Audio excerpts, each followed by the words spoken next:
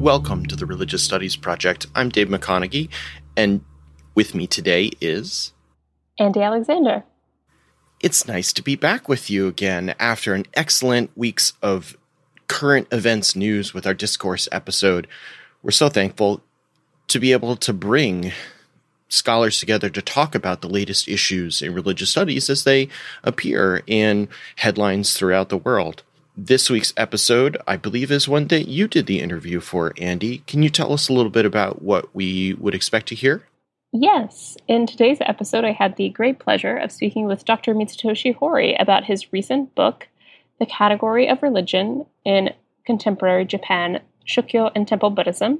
And in a way, building on our Classification Matters discourse episode from last week, Dr. Horii talks about his own work and how shifting from approaching Temple Buddhism as a religion and instead examining how and when it came to be categorized as a religion, he was able to learn more about the ways in which the category of religion was used specifically for legal and political purposes, particularly in governance and in regulating what counts as religion and how religion is understood in contemporary Japan. So it's a really great example of exactly why classification matters. That sounds excellent. Let's take it away. Hello, I'm Andie Alexander, and joining me today is Dr. Mitsutoshi Horii, who is a professor at Shūkyō University in Japan, but he currently works overseas at their campus in the UK, Chaucer College, as principal.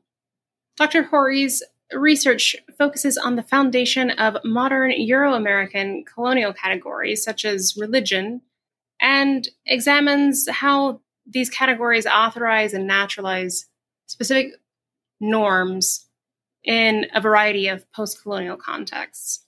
Dr. Horii is the guest editor of a forthcoming special issue of the journal Religions titled Critical Approaches to Religion in Japan, Case Studies and Redescriptions. And he has a second monograph that will soon be published titled Religion and Secular Categories and Sociology, Decolonizing the Modern Myth with Palgrave Macmillan. But today we are here to talk about your first book, The Category of Religion in Contemporary Japan, Shūkyō and Temple Buddhism, which was published in 2018. Dr. Horii, thank you so much for joining me here today. It's great to have you. Thank you very much. I wonder if you'd be able to kick off our conversation with a little information and background on the predominant discourses about religion in Japan and the ways in which your book intervenes in those conversations, because it strikes me that this is a bit of a new approach to these discussions. So what led you to developing this particular argument and this book for religious studies in Japan? I think probably the best starting point is just to tell you the background, the why I end up thinking of writing this book. I studied Temple Buddhism of Japan when I was doing PhD in England. Yeah, I studied how Temple Buddhism exists in modern Japan or contemporary Japan. And I originally framed my analysis of Temple Buddhism in a kind of secularization discourse. At that time, I was assumed, Temple Buddhism is a religion. Japan has been modernized last, 150 years. And modernization always accompanied with secularization, which is the decline of religion. So Temple Buddhism as a religion, how is it like in so-called secularized Japan? So that was my kind of the frame I assumed.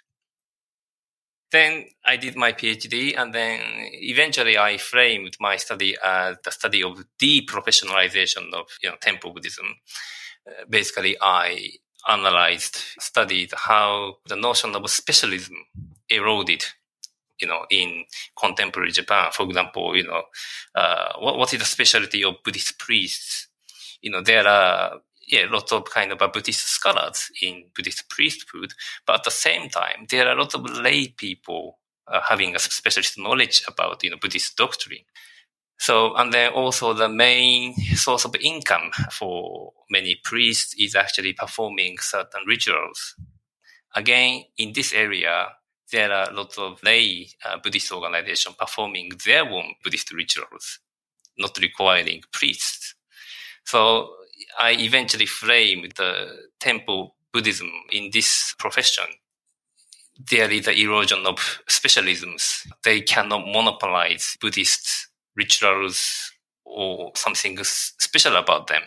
There are a lot of competitors. So that was my thesis, but it is kind of packaged by secularization thesis. Yeah. So after my PhD, I actually, I got my PhD, so that was good. But after my PhD, I tried to publish one article out of my thesis. And then I wrote article and then I submitted it.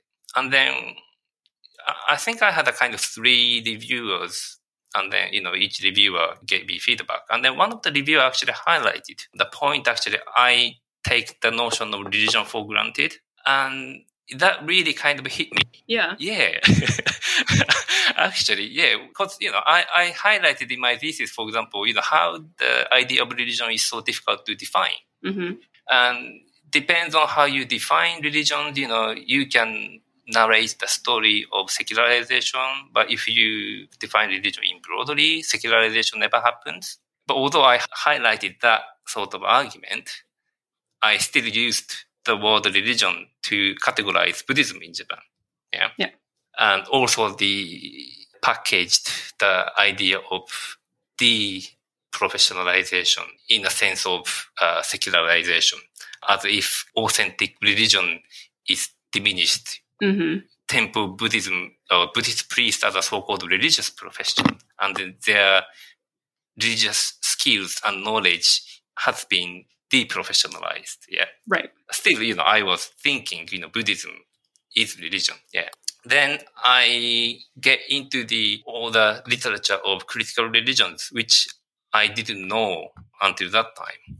And it was kind of eye-opening moment for me. And then, actually, probably the more interesting way of analyzing temple Buddhism is actually including this idea of religion in my analysis as well. So just moving away from the assumption of Buddhism as religion, let's just analyze temple Buddhism as it is. And then there are lots of things going on, the history of Buddhism, etc. But, for example, temple Buddhism exists before the notion of religion. Notion of religion arrived to Japan in the late 19th century. Then Buddhism became classified as religion. And then in order to exist in the newly reified realm of religion, temple Buddhism have to change themselves to fit to the definition. When it doesn't fit, there was conflict. So I tried to, after PhD, by reading critical religion works, or literature in the field, I realized actually it's better to frame my study in different way in which we include this issue of categorization in analysis. So let's move away from this notion of religion, and then let's include that into my analysis. And then I study temple Buddhism as temple Buddhism. Then I include the element how this notion of religion giving all sorts of effects, how temple Buddhism operates in society. Temple Buddhism are now categorized as religion. So what is the consequence of this categorization? In theory, for example, in the legal discourse, for example, most of the Buddhist temple in Japan is so-called religious cooperation, which is a kind of legal category. And the religious cooperation has defined activities they can do. So that limits what Buddhist temple can operate, their parameter of, activities. But it doesn't necessarily fit what Buddhist temple has been doing, throughout history, and also what priests themselves want to do. So I started looking at those tension and the negotiation with the category of religion rather than assuming Buddhism as religion. And then, many temple may probably work better if they categorize themselves differently. But probably they don't think like that because people in generally, assume Buddhism as a religion. So this kind of notion of, Buddhism as a religion limit, what they can do. So that was my argument. Yeah. But that was now very different from, how I argued in my PhD thesis. So for me, it took about 10 years to just reframe everything in this way.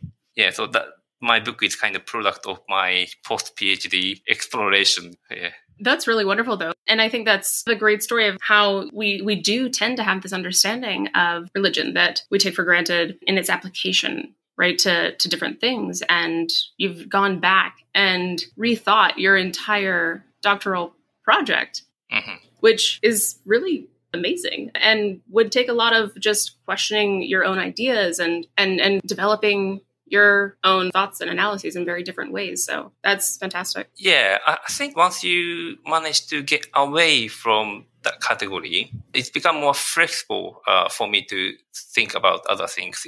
And also I realized in many different academic disciplines or sub-disciplines, many scholars are actually doing it already. The same thing. Women's studies, for example. Absolutely. It is not a study to define what women are. Exactly.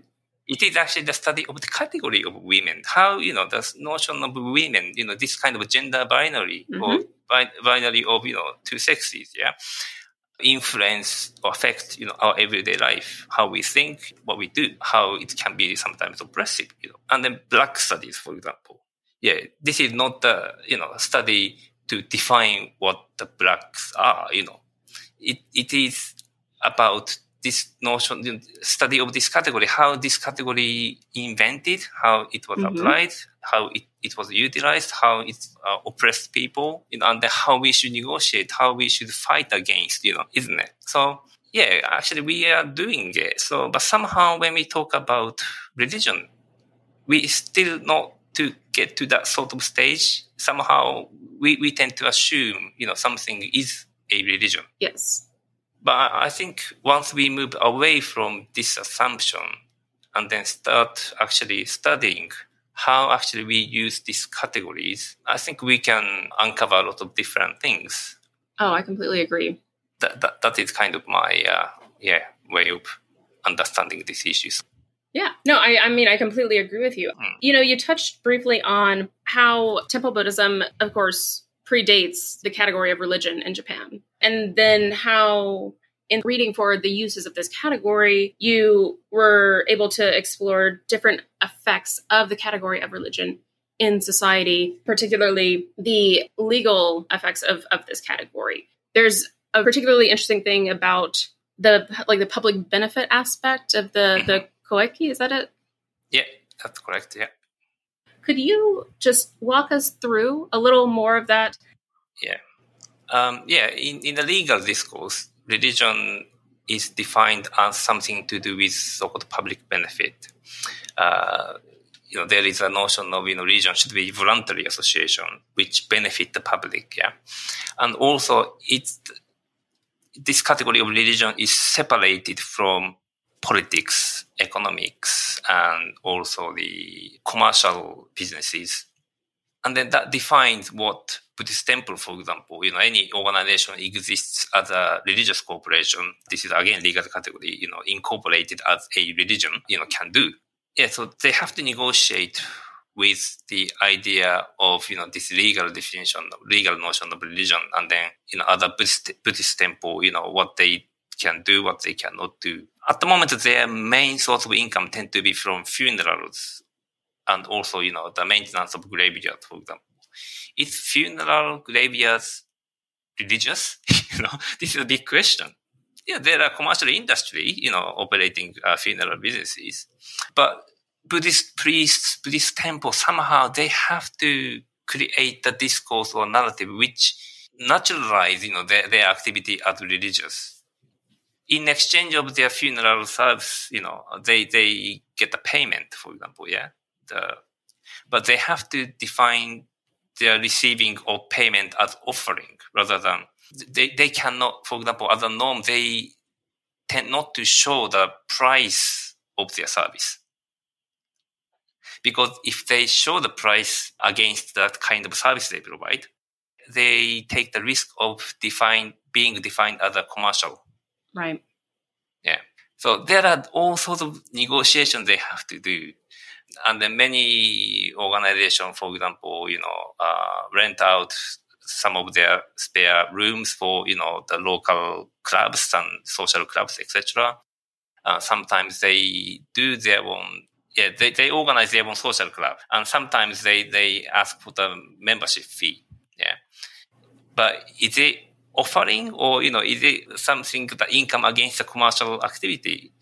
What also things they sell, when they sell amulet, is it again commercial activity or is it so-called religious activity? Right. The things are really vague.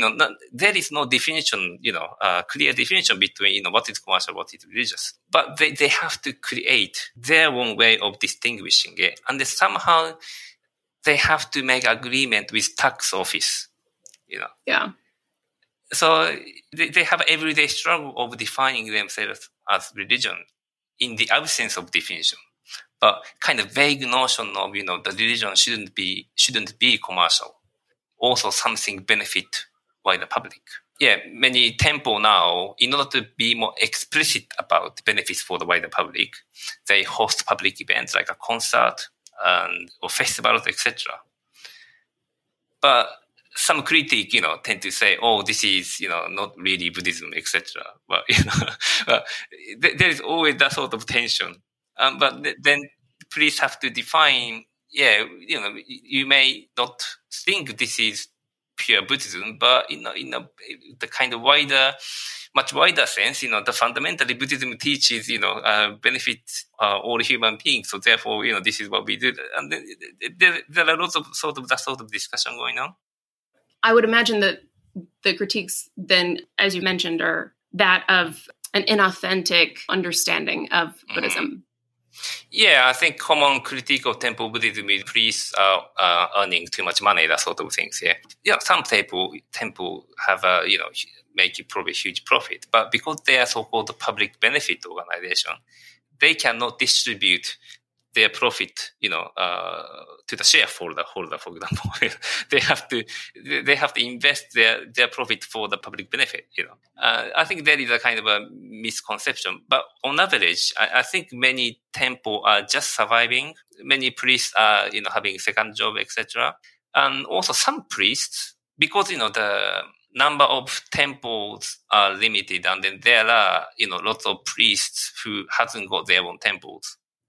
So those priests now, for example, some of them established their own commercial company and dispatching licensed priests in a much cheaper prices to funerals and other, ceremonies. So now there is a tension. Yeah, here are temple providing certain services as a religious, corporation, but here commercial company providing exactly the same services at much cheaper prices. And commercial company, so-called religious organization doing exactly the, same business. So there is always this dilemma. Almost, feels like, if temple just quit being categorized as religion, and then if they just, establish commercial company, things may be much easier for them to do, Yeah, it's kind of, notion of religion preventing, priest exploring, doing other things. Yeah.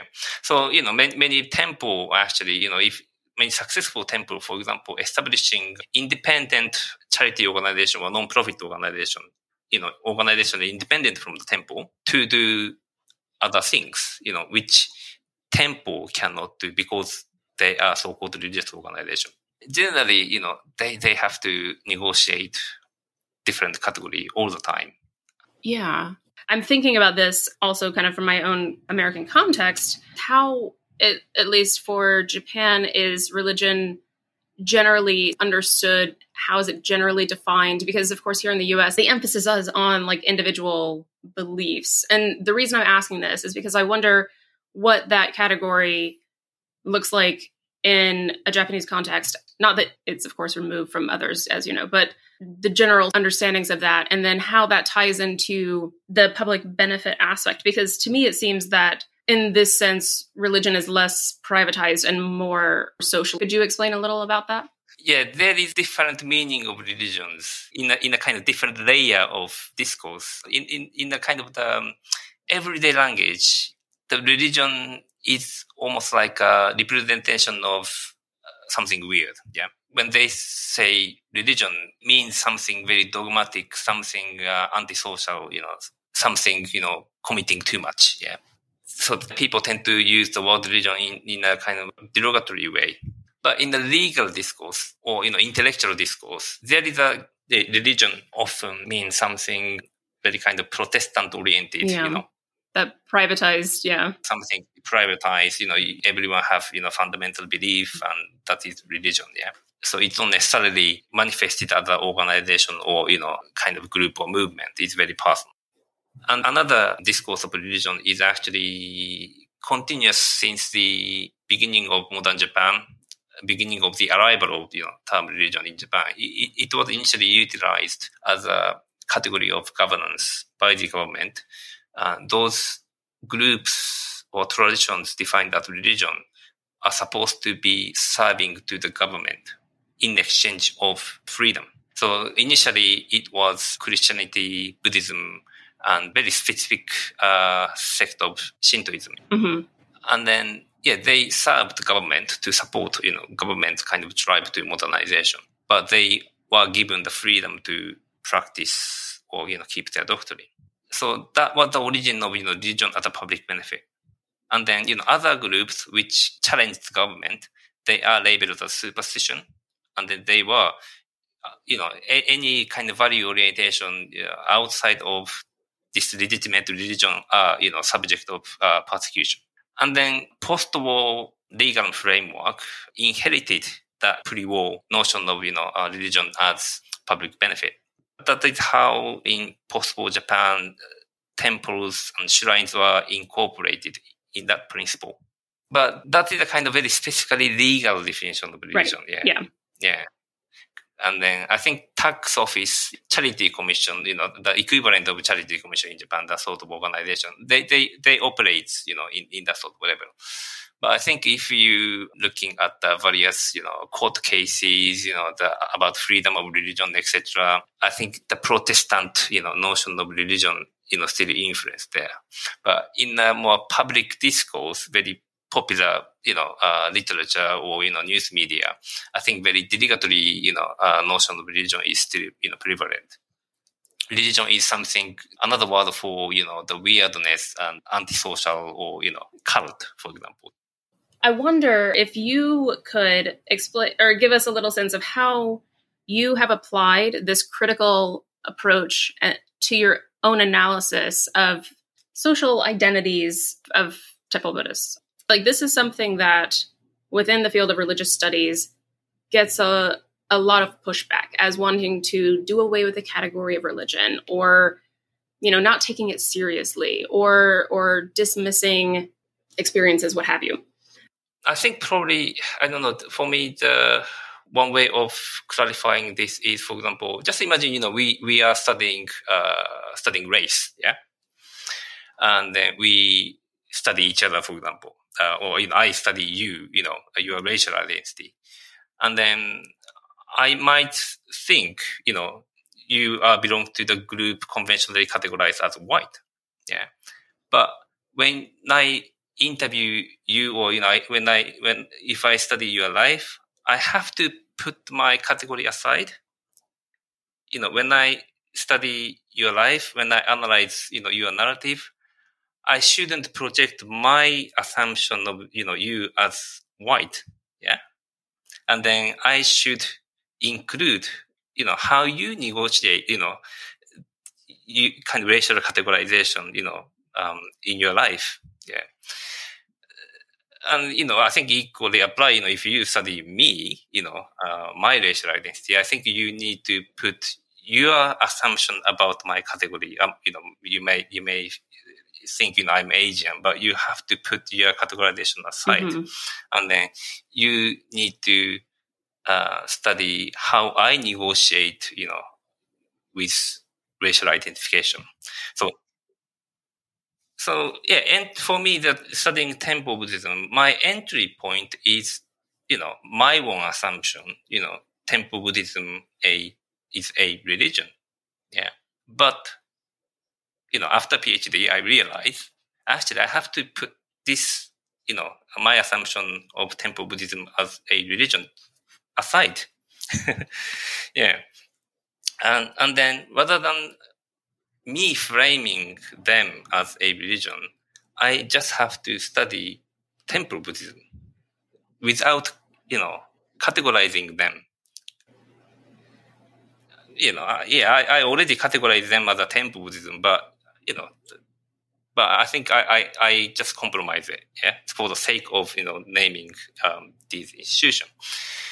Then I studied how people in this group negotiate with various identification categories, and then religion is one of them. But there are, other categories like, commercial, or other categories such as politics, they should, by being religion, they shouldn't be political, they have to negotiate that sort of, aspect as well.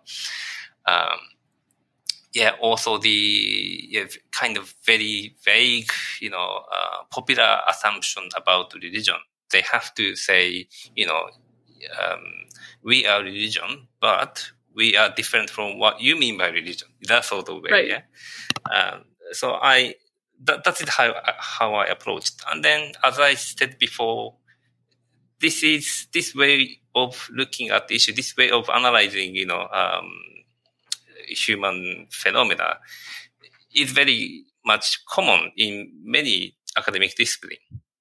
So for me, I just simply apply the same approach to study, kind of human phenomena, which is conventionally categorized as religion. Yeah, but I try not to categorize them as religion. I study how they negotiate these conventional categories, for me, by not using the term religion as a category of analysis, we can be more flexible and we can see different dynamics which would be prevented from seeing if we are using the category of religion. Yeah. As soon as we call, or in my PhD, because I assumed Buddhism is a religion, I made a kind of unfair judgment, by looking, they are having families, they have to raise income for their family. That activity became not authentic, right? Because of my idea of religion. Right. And that is not fair, and that is my assumption. And then actually that is, that sort of prejudice is they have to negotiate, you see?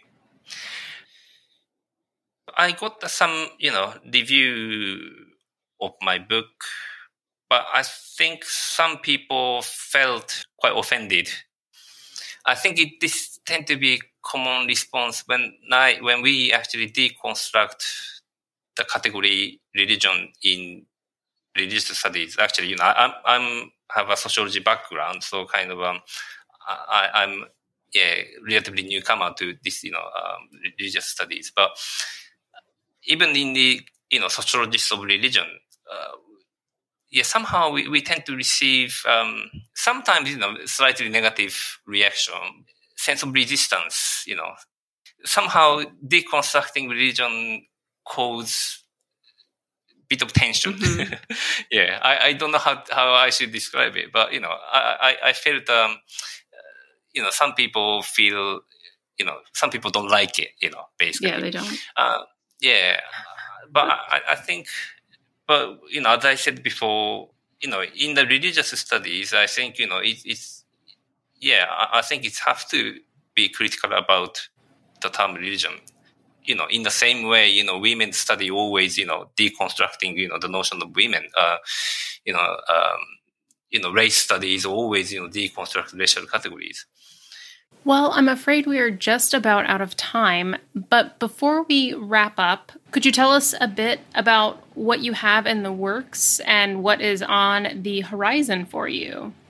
Yeah, just finishing my manuscript at the moment. Hopefully, it will be published near future. Provisional title is Decolonizing the Modern Myth. My thesis is this fiction of modernity is founded upon religion secular binary. So when religious study try to deconstruct religion, it's touched upon really deep, fundamental aspect of how we perceive the world. It's a foundation of the fiction of capitalism, yes. Foundation of fiction of nation state, the foundation of coloniality, which still continue after the decolonization of, many former colonies. So it's the foundation of the power structure of the world. Absolutely. So my next book is actually unveiling, how this religion secular binary mystify modern myth as a factual reality. And also I'm including other modern categories such as politics, society, culture, those abstraction, how it operates to construct what we think real. My argument is by deconstructing this religion secular binary, by actually accepting, what we categorize as religion and what we conventionally categorize as secular are both actually, same kind of things. Yeah.